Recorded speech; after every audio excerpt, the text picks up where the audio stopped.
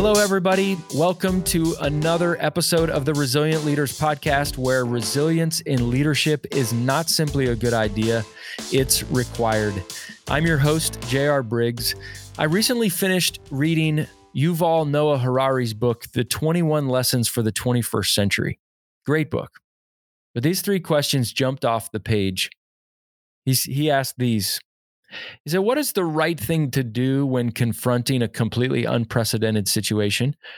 How should you act when you're flooded with enormous amounts of information and there is absolutely no way you can absorb and analyze it all? And how do you live in a world where profound uncertainty is not a bug, but a feature? Such poignant questions, aren't they? See, the future is not what it used to be. Right now, it seems that change is the only constant and strangeness is the new reality. And as leaders, we know this. We feel this. But can we be honest, really honest here on this podcast for a moment? Because naming things has a way of changing things. As leaders, can we name the elephant in the room? That it's been an exhausting season. For many of us, it's been the most intense and exhausting season of our lives. Sure, it's intense and exhausting for people, but it's even more intense and exhausting for leaders. And leaders, if you're like me and many others, you feel worn out. Some of you are burned out. Some of you may not be burned out, but you may be close. You may be feeling crispy around the edges. And you need a break badly.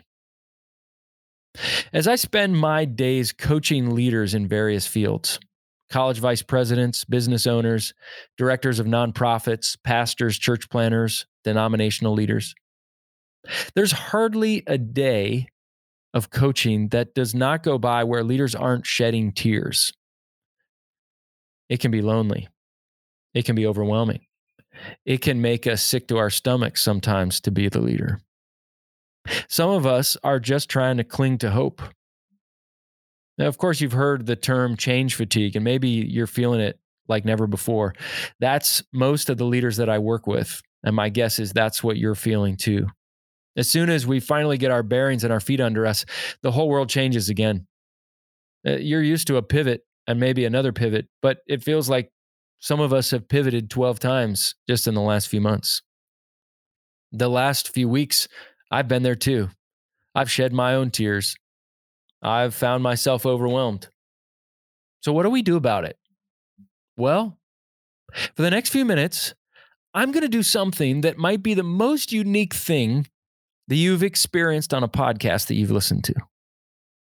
In fact, my guess is that you've never heard what we're about to do on any podcast, on any episode that you've ever listened to before. Now, before I tell you what we're going to be doing, can you promise to do something for me? This is important. Can you commit that you won't turn off this episode, that you won't fast forward it, that you won't turn it on 2x speed, or move your thumb forward on the tracking to get to the end of this episode? Can you agree to trust me and just listen to the rest of this episode? In good faith, I'm going to believe that you've agreed to that now. So now that we've agreed, let me tell you a quick story first. In 1997, at the 24th Annual Daytime Emmy Awards, Fred Rogers, known to the world, of course, as Mr. Rogers, was the recipient of the Lifetime Achievement Award. Stars and celebrities filled the concert hall, and he stepped to the podium in his tuxedo, and people stood to express their immense respect and gratitude for his influence in the lives of children. And when everyone sat down and got quiet, he peacefully and calmly said that he was there because of the many people who had gone before him to help him along the way. And then Mr. Rogers said this. He said, will you just take, along with me, 10 seconds to think of the people who have helped you become who you are? Those who have cared about you and wanted what was best for you? Just 10 seconds. And then he said, I'll watch the time. And as people paused throughout the auditorium, throughout the arena there, the concert hall, the cameras panned on famous celebrities who were dabbing their eyes with tears, so moved by that time of silence. Since so many of us as leaders are tired and worn out and overwhelmed, and I'm going to assume that includes you as well, we're going to take our cue from Mr. Rogers. And here's what we're going to do. Instead of using our time today to share with you the 6 things that you should do when you're feeling tired and overwhelmed, I'm simply going to allow for 90 seconds of silence. Yeah, it's a little bit more than 10 seconds, but we're not in attendance at the Daytime Emmys. You're already here listening to a podcast. So we're going to do 90 seconds. Now, that 90 seconds may feel like 90 minutes to you, but maybe during this time, maybe you want to reflect on the people who have influenced you to become the leader or the person you are today. Or maybe you simply want to just notice your breathing, to listen to what's in your head. Maybe you want to reflect on what or who you're grateful for. Maybe you want to pray and have God listen to you of what's on your heart as a leader. Or maybe you want to listen to God who may have some things on his heart he wants to communicate to you. Just 90 seconds of silence on this podcast. You can do this. I promise you'll be okay. You can do anything for 90 seconds. I'll give a final thought after our time is up. So don't stop now. But like Mr. Rogers said, I'll watch the time. Okay? Ready? Go.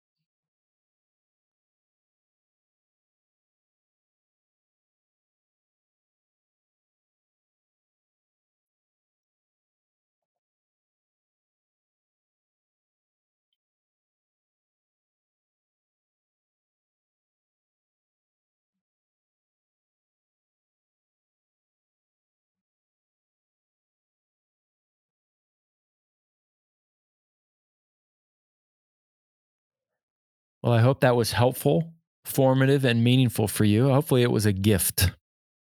I've mentioned before that my faith informs my leadership. In fact, my faith in Jesus Christ informs every area of my life, not just my leadership. So I want to end with words of comfort that Jesus shared with his listeners. It was of comfort and also an invitation. And this is from a translation called The Message, translated by Eugene Peterson, a mentor of mine who shaped me immensely.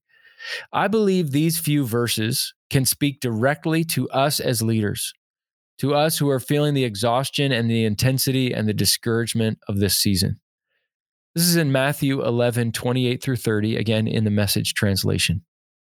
Are you tired, worn out, burned out on religion? Come to me, get away with me, and you'll recover your life. I'll show you how to take a real rest. Walk with me and work with me. Watch how I do it. Learn the unforced rhythms of grace. I won't lay anything heavy or ill-fitting on you. Keep company with me, and you'll learn to live freely and lightly. Leaders, that's the invitation available to all of us. And if this 90-second break of silence on this podcast was meaningful to you, here's the good news. You can take 90-second breaks of silence throughout your day. This is available to you each and every day. Well, thanks for joining me, and thanks for sticking with me all the way to the end. And thanks for the ways in which you all are leading through such treacherous, tumultuous, and overwhelming, lonely, and intense times. I'm so grateful for you as a leader. Your leadership matters so much, maybe now more than ever before. And I'm so thankful for you that you haven't given up and that you're still trying to be faithful even when it's difficult. Well, this podcast is produced by the ever-professional Joel Limbowen at On a Limb Productions. Joel produces not just this podcast, but the other podcast that I am a part of called the Monday Morning Pastor Podcast and other podcasts by many leaders as well. And he does a fabulous job. Visit onalimbproductions.com where he can help you with all of your video and podcast needs. Leaders, be faithful, available, teachable, and hungry. Keep leaning in and learning.